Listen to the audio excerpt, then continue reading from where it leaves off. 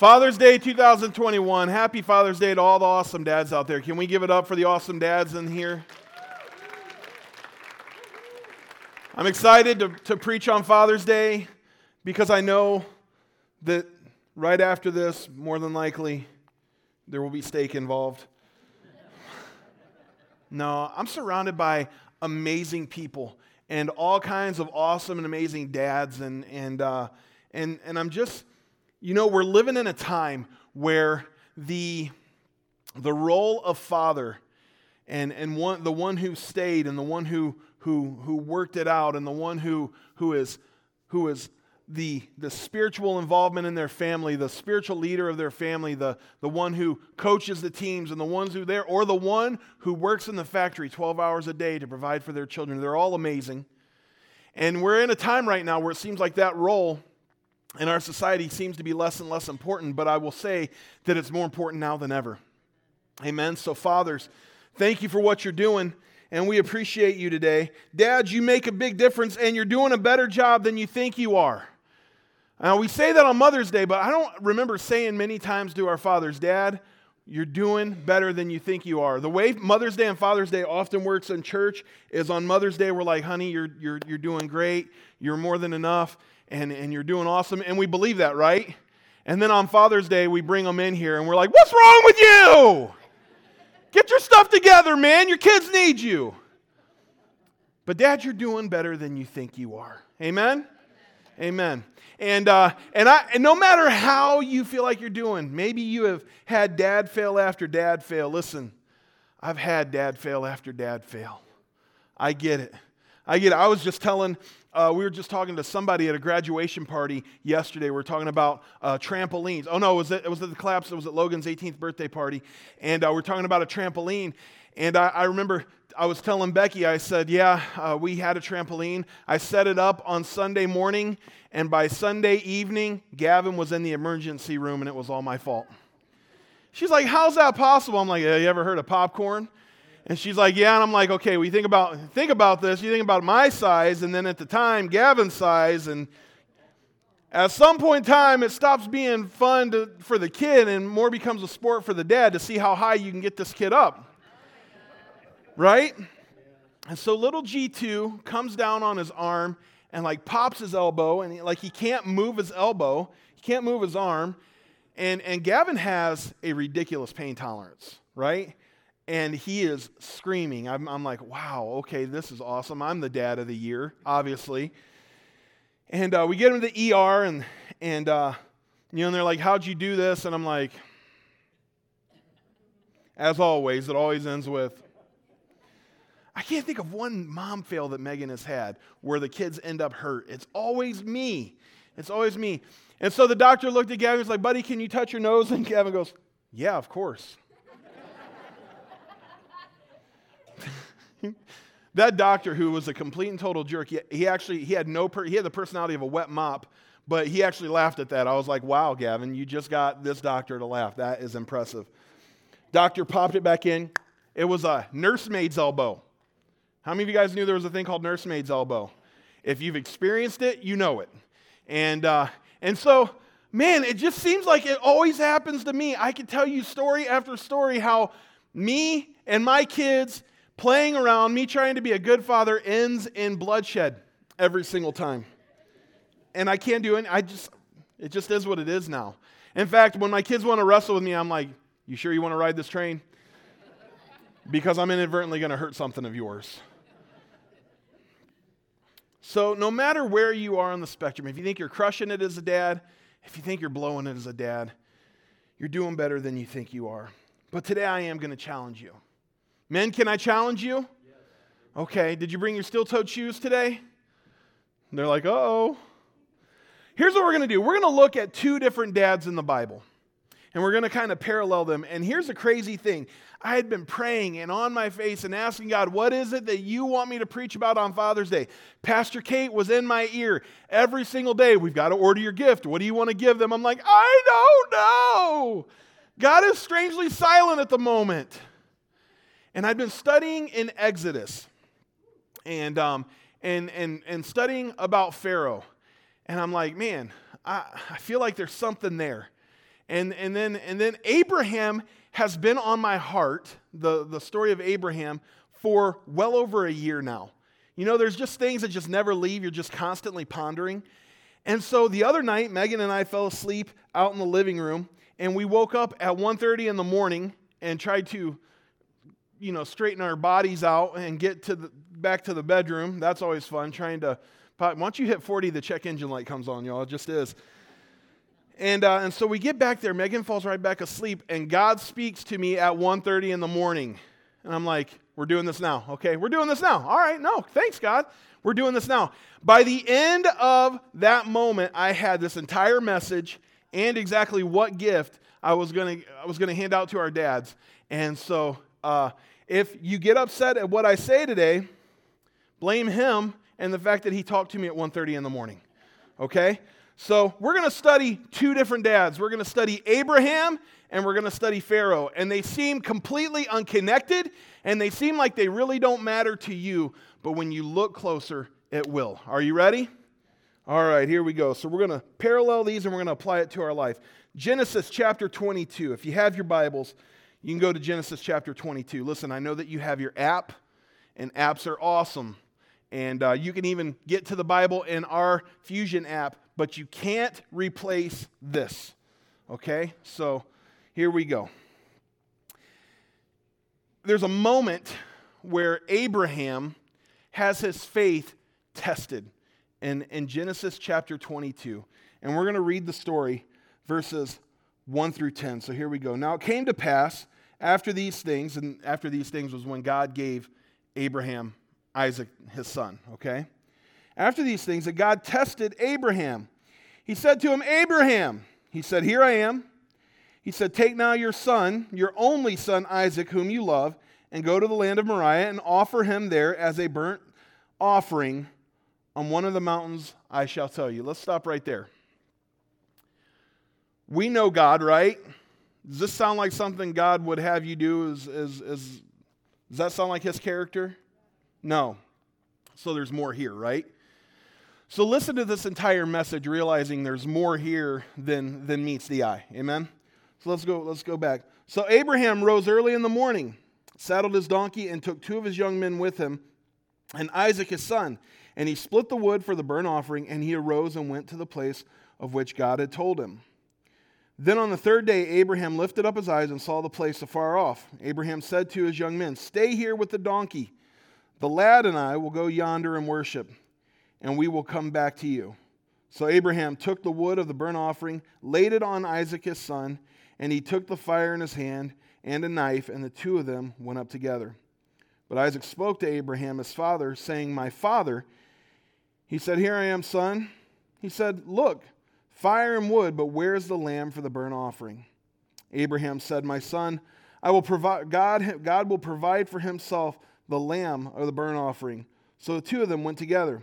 And when they come to the place of which God had told him, Abraham built an altar there, placed the wood in order, and he bound Isaac his son and laid him on the altar upon the wood.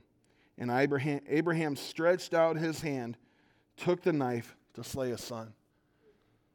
Happy Father's Day. I know what you're thinking. You're like, PT, it's Father's Day. We're leading with child sacrifice. Look, again, remember, this is not God's character, and we're going to talk about that. So there's more to the story. That's what we're looking at. Amen? When you look at the story, you can see, and I'll just kind of break it down verse by verse a little bit, and then we're going to go study somebody else for a little bit, and then we're going to tie it all together later, okay? Verse 1, it says, it came to pass after these days that God tested Abraham. Now understand, this wasn't a temptation kind of test, okay? In fact, if you look at in the scriptures and you look at that word doesn't so much mean like tested or tempt. It really means is to prove the quality of something. So he wanted to prove the quality of Abraham's faith. Now understand, when God tests our faith, he does not do that for his benefit. He does it to show something to ourselves about us. Amen? Do we agree? Amen. And so he says, I want you to take your son. I want you to take your only son who you love. It just feels kind of like God's rubbing the salt in the wound there, doesn't it? take your one and only son. Now you got to understand, this thing is driving me nuts. I'm sorry. Oh my goodness. Now you got to understand, Abraham and his wife have been trying for a child for years and years and years. They actually gave up on the idea. And then out of nowhere, God says, okay, now I'm going to give you a child, because God is never late, but he sure does forfeit a lot of opportunities to be early, right? So here's what happens. He says to him, I want you to take your son, your one and only son, whom you love. Wow, it really feels like God is kind of needling him here. You know what I'm saying? This is your son, the only son you have. He's the apple of your eye. Here's what I want you to do. This was really bad for Abraham, because Isaac represented God's promise to him. Did you hear that? And so what he's saying is, I want you to go and I want you to remove the promise that I've given you, and I want you to remove it from your life. Do you see how this is a hard moment for him? But here's what blows my mind. In verse 3, we see that he responds in instant obedience, wholehearted obedience. I'd have a question or two. Anybody other than me? Maybe I just don't have the faith of Abraham. I'd be like, hold up. Is there another option? I mean, can we talk about this? This isn't something you would ask me to do. In fact, in Judaism, this is an abhorrent sin, but in pagan worship, this is the norm. So he's saying I would be like, hey, hold up, wait a minute. You're asking me to live like a pagan right now, rather than why? What's going on? Abraham's not like that. Abraham's like, I'm just going to instantly, wholeheartedly, without question, obey God, even if it feels like I probably shouldn't at the moment. That's crazy, right? It's crazy faith. I'm not there yet. They take a 3-day journey, 3 days later. Can you imagine the agony? Don't you hate, like, have you ever had like a meeting that you knew you were going to have, or a confrontation that you knew you had to have? Maybe you're a boss and you had to have a confrontation with your employee, and you're sick to your stomach over it for as long as it. Could you imagine 3 days, waiting 3 days for this as Abraham? I'm just kind of trying to paint the picture. What about Abraham's wife? Miss Lori, you're an amazing mom, married to an amazing father, right? And if he said that he was going to take one of your special little ones, and I would probably say Jonathan's a specialist right now. I'm just kidding. I love Jonathan. I'm kidding. I can't say Jordan because Diana, I still fear her a little bit. And he says he was going to do what Abraham's going to do to Isaac. Would you have something to say about that? Yeah, could you imagine? What's his wife saying? Listen, you don't get out of the doghouse here. And so can you imagine he's riding a donkey 1 mile an hour. Right. That wasn't a mistake. Think about it. He's riding a donkey. Wow, my Shrek is horrible. I look like him, but I can't sound like him at all. It always comes out Hispanic, no matter what I do.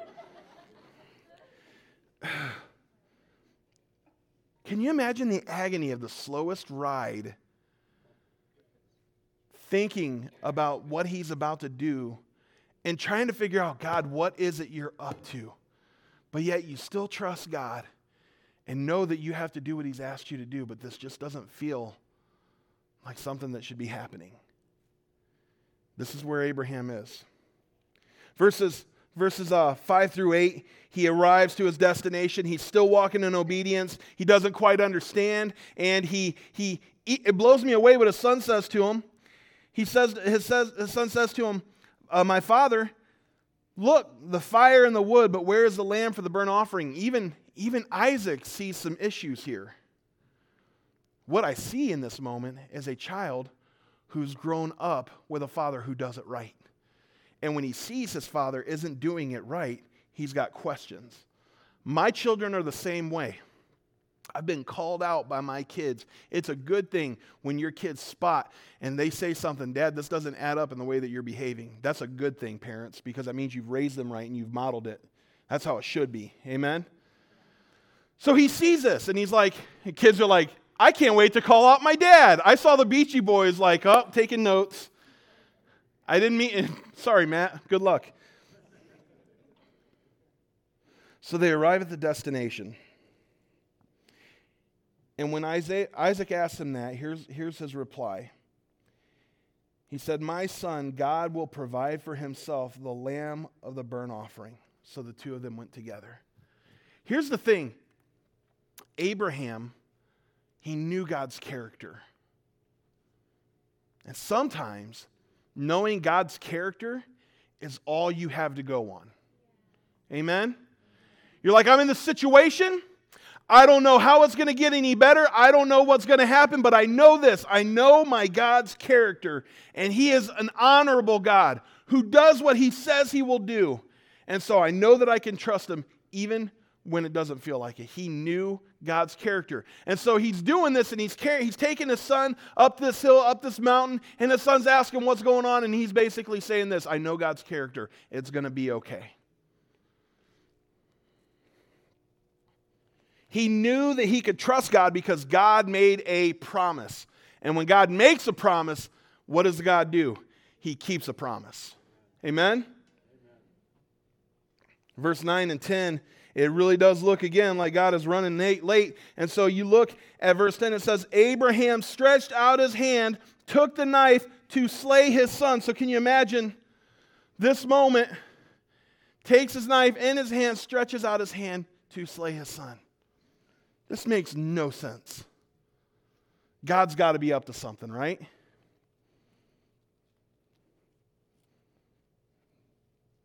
God says to Abraham, here's what I want you to do. And he responds with instant and wholehearted obedience.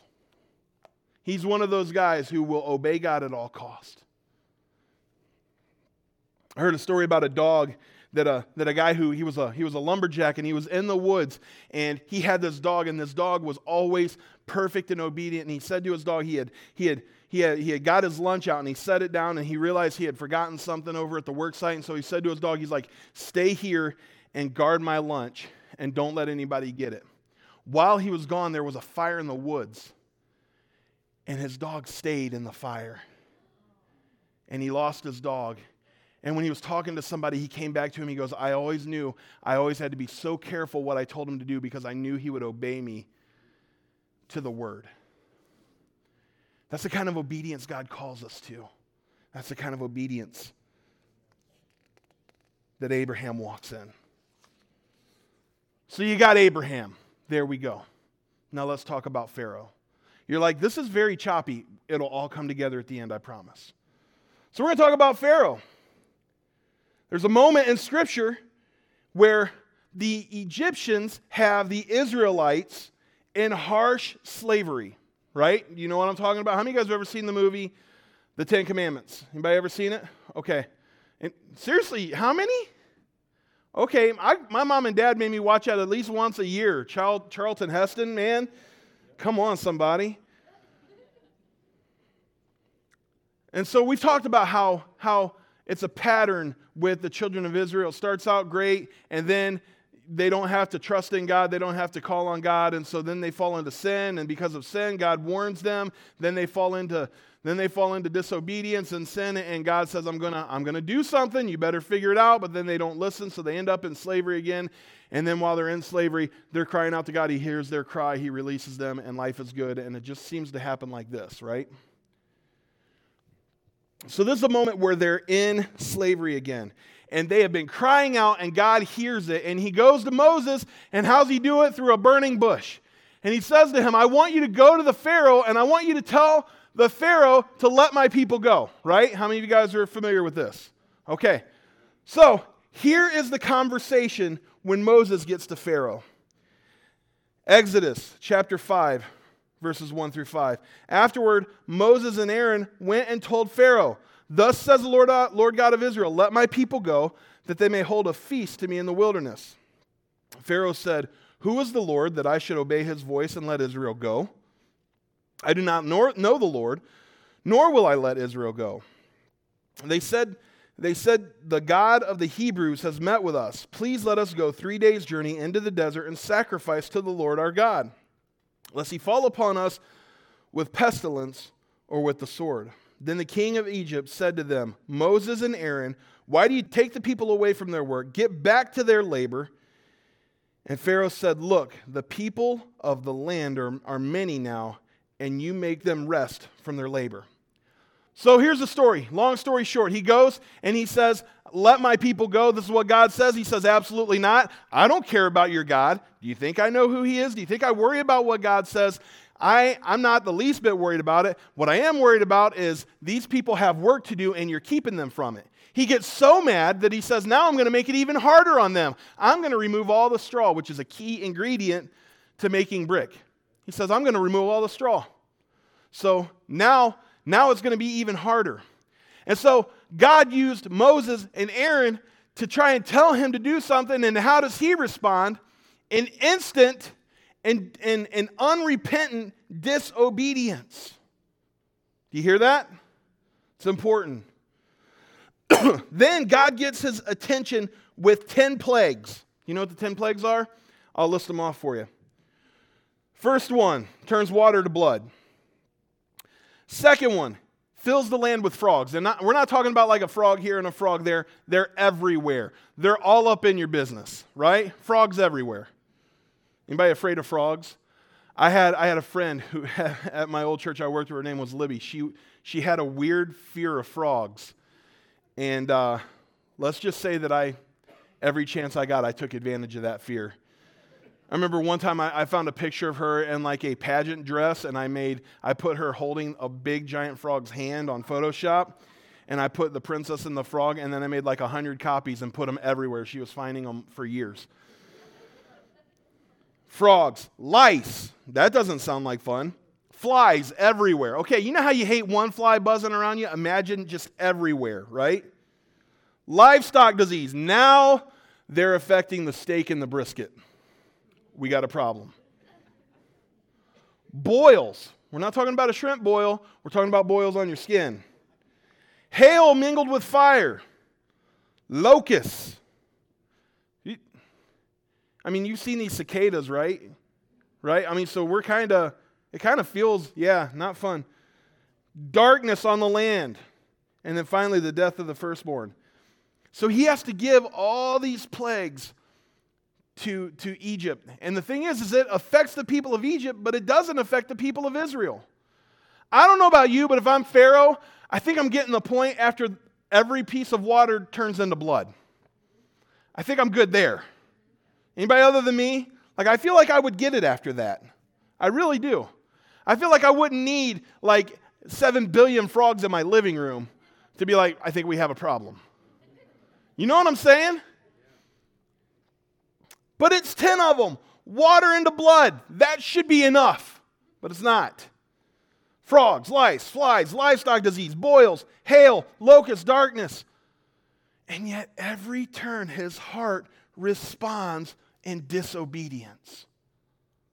That's crazy. And it's not affecting the people of Israel. It's affecting his people.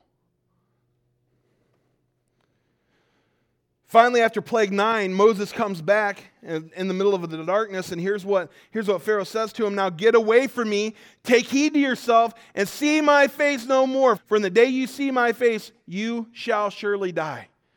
So his heart is hardened now. It was God hardening his heart because it was time to get those people out of there. But over and over and over again, they would say, hey, here's the plague. Here's what's going to happen. If you let God's people go, it's not going to happen. And he would say, I'm not going to do it. And then the plague would come, and he would call Moses and he'd be like, hey, I screwed up. I probably shouldn't have let this happen. And I'll go ahead and let your people go. Just make the plague stop. And then the plague stops, and then he goes right back to it again. Boy, doesn't that sound like the average Christian nowadays? Drifting into one thing or another, and then when the consequences of drifting into that catch up with you, you're ready to be all in until the consequences are no more, and then you go back to the action. Does that sound familiar? I mean, not here at Fusion Church. I'm talking about other churches, not you guys. Not us. So you have this story. Let's look at the comparison, okay? You have these two stories. You have the story of Abraham. God shows up and he says, Abraham, I want you to take your firstborn son, the apple of your eye, the son who represents my promise that you are going to be the father of many nations. I want you to take him on this 3-day journey, deal with your wife on the way, take him up the mountain, and then sacrifice your son. And he instantly obeys. And then you have Pharaoh, who's holding these people in harsh bondage. And God sends Moses, and he says, I want you to let my people go. And he says, absolutely not. I don't care who you are. I don't care who your God is. It's not going to happen. And then he sends plague after plague after plague. You see the difference? Abraham chose instant and outrageous obedience. That's the title of the message, outrageous obedience. Abraham chose instant and outrageous obedience. Do you hear me? Pharaoh chose repeated and unrepentant disobedience. Do we see that? Abraham chose instant obedience, full obedience, because delayed obedience or half obedience is still disobedience. It's just a little fancier, right? Pharaoh chose repeated and unrepentant disobedience. Abraham knew the character of God, and he knew that he could trust him even if the circumstances indicated otherwise. That's really good. Your amening is horrible today. Think about that. He knew God's character, and because he knew God's character, he knew that he could trust God even when circumstances would indicate that there's not a reason to trust God. Amen? And then you have Pharaoh. Pharaoh had a short-sighted view of God and forgot that God means what he says. Man, I know so many people. Does God really mean what he says in his word? And they take a casual view of God, and that's dangerous. This is what Pharaoh does. So you have Abraham. He knows God and he knows his character, and he knows that he could trust him at his word. And so he obediently, blindly does exactly what God calls him to do. And then you have Pharaoh, whose view of God is short-sighted. And he basically says, God really doesn't mean what he says. Do you know there are Christians today that say the same thing? I'm going to go and I'm going to do this because does God really mean what he says? I mean, that could be the only excuse for why people do some of the things that they do. Followers of Jesus, why they do what they do is because they don't believe that God means what he says. Am I wrong? So if you're practicing drunkenness and you're walking in that, you forget that God says that's a sin. But I'm going to go ahead and do it because did God really mean that when he said it? Or if you're practicing, I could go in the list. I'm not going in the list. There's too many lists. There's too much stuff. Stop doing the bad things. Just leave it at that. I'm just saying. Abraham knew the character of God, and because he knew the character of God, he knew that he could trust God and obey God even when the circumstances indicated otherwise. Pharaoh had a short-sighted view of God, and it caused him to not take God at his word. Let's look at the result. Genesis chapter 22, verses 11 through 13. Here's the result of this moment. Abraham is on the mountain. He's got the knife in hand. Remember? Knife is raised above his head. It is about to go down, right? Here's what happens. But the angel of the Lord called to him from heaven and said, Abraham, Abraham! Listen, he even has to yell at him twice because he's so focused on doing what God called him to do. So he said, here I am. He said, do not lay your hand on the lad or do anything to him, for I now know that you fear God, since you have not withheld your only son from me. Then Abraham lifted his eyes and looked, and there behind him, caught in a thicket by its horns, was a ram. So Abraham went and took the ram and offered it instead.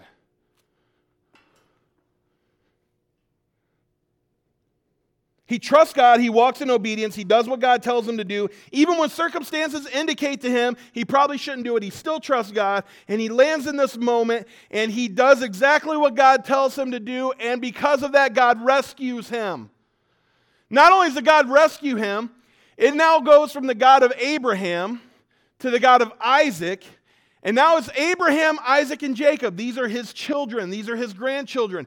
They're the 12 tribes of Israel, Jacob's children, all come from this moment because he trusted God and God gave him more than he could ever hope for.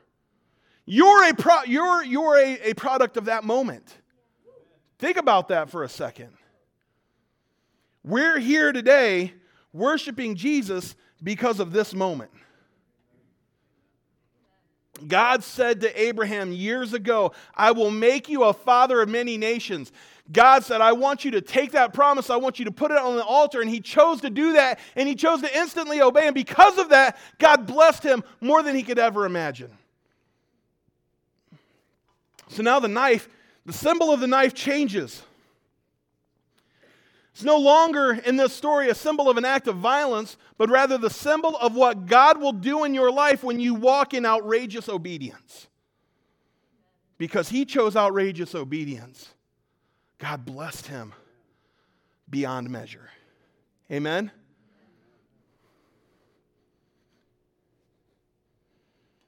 Let's look at Pharaoh. His disobedience over and over again cost him and his son dearly. The 10th plague is the plague of the death of the firstborn child. This is where the story of Passover comes from, right? I remember thinking when I'd been studying Exodus and thinking about Pharaoh, and I think about this moment, I always remember thinking, if he would have obeyed right away, none of these other things would have happened. If he would have obeyed the first time, blood would never have been made out of water. No frogs, no lice, no flies, no disease to your animals, no boils, none of it. But because he repeatedly disobeyed, here's where it landed. Exodus chapter 12, verse 29. And it came to pass at midnight that the Lord struck all the firstborn in the land of Egypt. Remember, this doesn't impact the children of Israel. Only the children of Egypt. Check this. From the firstborn of Pharaoh who sat on his throne, remember that, to the firstborn of the captive who was in the dungeon, and all the firstborn of the livestock, all gone. So you have Pharaoh who gave his son everything he could possibly give him. Think about this for a second. When you're king, there's no shortage of anything that you want to give your child. In fact, his son, his firstborn son, dies. Where does he die? On his own personal throne. Did you see that? The firstborn in the land of Egypt, from the firstborn of Pharaoh who sat on his throne to the firstborn of the captive. He was on his throne when he died.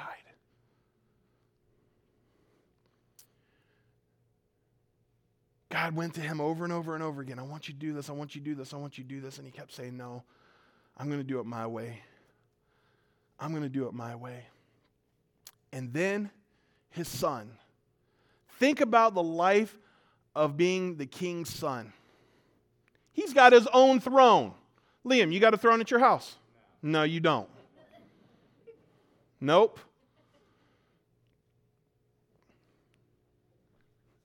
Littletons? Y'all got thrones? No, I didn't think so.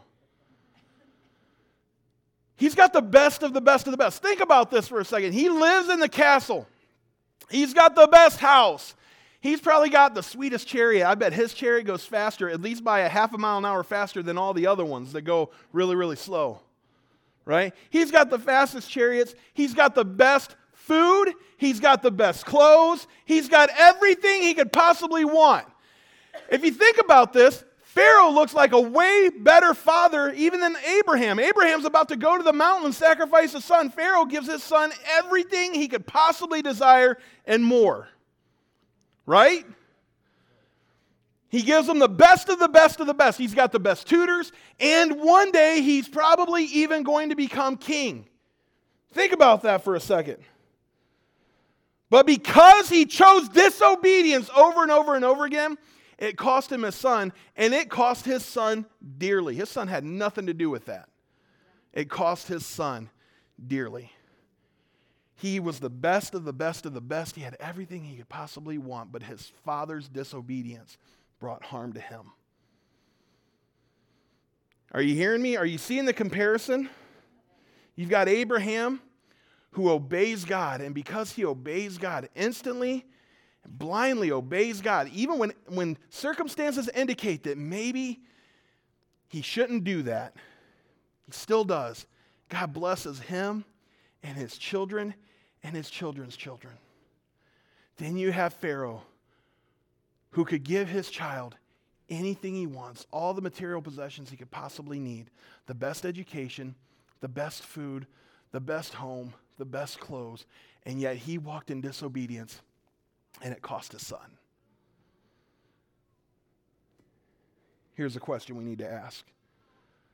Which father am I? Am I the Pharaoh?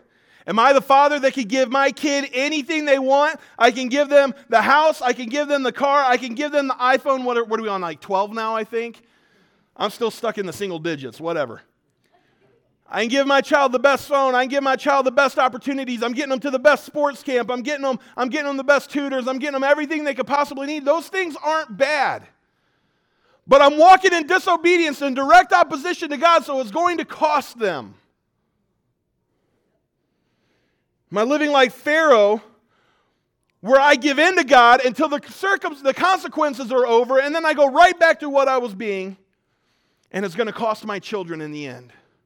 Or am I going to be like Abraham, live a life of outrageous obedience?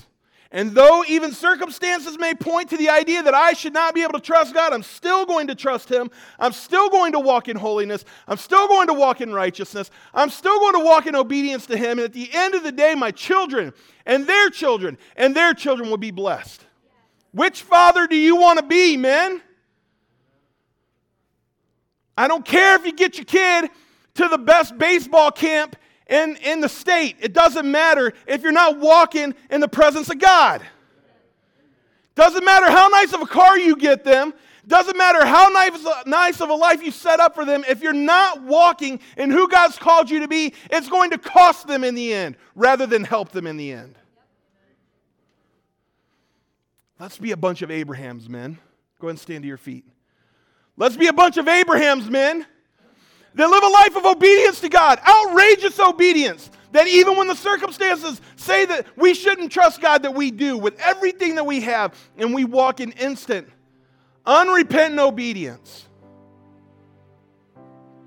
Now look, if you're here and you're able to get your kid the best of the best of the best, awesome. Just don't forget the obedience part. That's the most important thing. That's what I'm talking about. So I have a gift for you dads. Now, look, this gift only goes to 18 and up, all right? I have this exact knife for you, fathers. Yes, I'm giving away a bunch of shanks at church, okay? I'm a different kind of pastor, I guess. Fathers, here's what I want you to do. Here in a second, I'm going to pray for you. I'm going to pray a blessing over our dads. And dads, there's a bunch of these knives up here. They're a little double-edged with like a nylon grip, and it even comes with like a little carrying sheath and everything, right? I want you to come and grab this. And I want you to make a proclamation at the altar that you're going to live a life like Abraham. You're going to walk in obedience. Even in times where it's not easy to walk in obedience. God's going to bless you. He's going to bless your kids. He's going to bless your kids' kids. And the legacy of who you are will pour into the legacy of who they are. Your children will be blessed because you walked according to the Scriptures and you lived a life of outrageous obedience. We're not a bunch of pharaohs. We're not a bunch of pharaohs.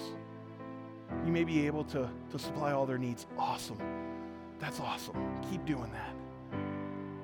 But God comes first in everything that you do.